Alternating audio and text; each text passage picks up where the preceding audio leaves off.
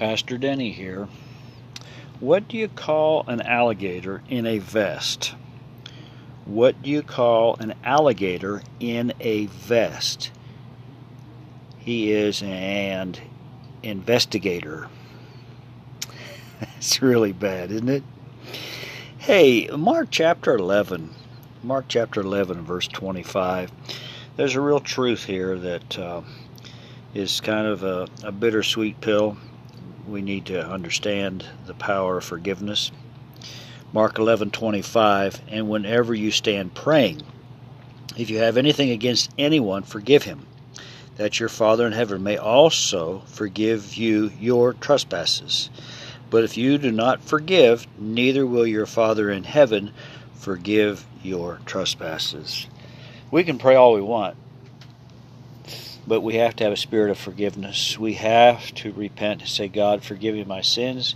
And Lord Jesus, I forgive those who have trespassed against me. Yes, people will do things mean, cruel, unusual punishment. The world hates Christians, and so they will nitpick at you on things you say, things you do, trying to get you riled up. Do not take the bait.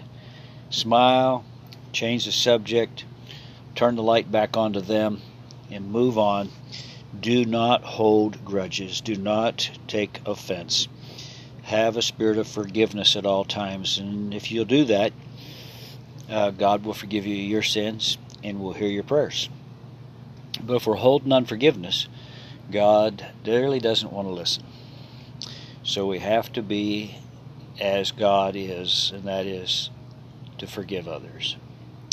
Let's pray. Father God, thank you for this day, that you give us the ability to forgive those who sin against us.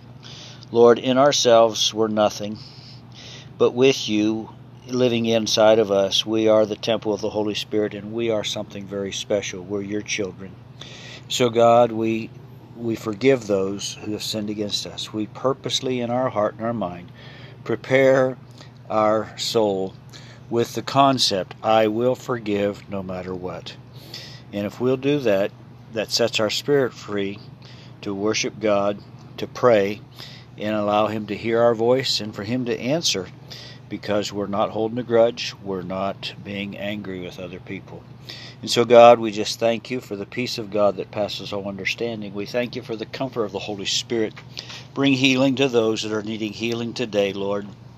Whatever they're fighting, recovery from surgery or whatever.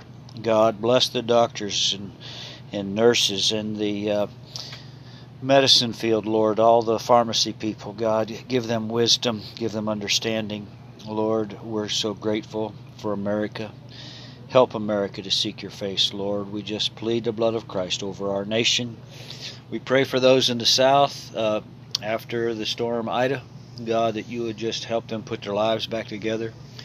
For those out in California going through the tremendous heat and the fires, God, just help them, Lord, to put their lives back together as well. And God, thank you that we can pray for them and ask God for your mercy and your grace, Lord. Bless all the responders, Lord, that are coming out, first responders, and then those that follow up later to help clean up. Lord, I just pray that your protection would be upon them. And Lord, thank you for our missionaries. Protect them, Lord. We pray for the Middle East today as well, knowing that there's a lot of unrest. Pray for the peace of Jerusalem. We pray for Israel, Lord, that you would just protect them from all harm. And Lord, give America wisdom on how to work with Israel. Give our leaders total insight, Lord. We just plead the precious blood of Christ over all of our family members and ask God that they'd all come to know Jesus, that they'd all be filled with the Holy Spirit, Lord, with a very special anointing upon their lives, that they'd hunger and thirst after righteousness. God, give us the ability to hunger and thirst after righteousness. We want your peace. We want your Holy Ghost moving in our lives today. Thank you, Lord, for blessing us and our families. We're so grateful. In Jesus' name, amen. God bless you, friend. Have a great one.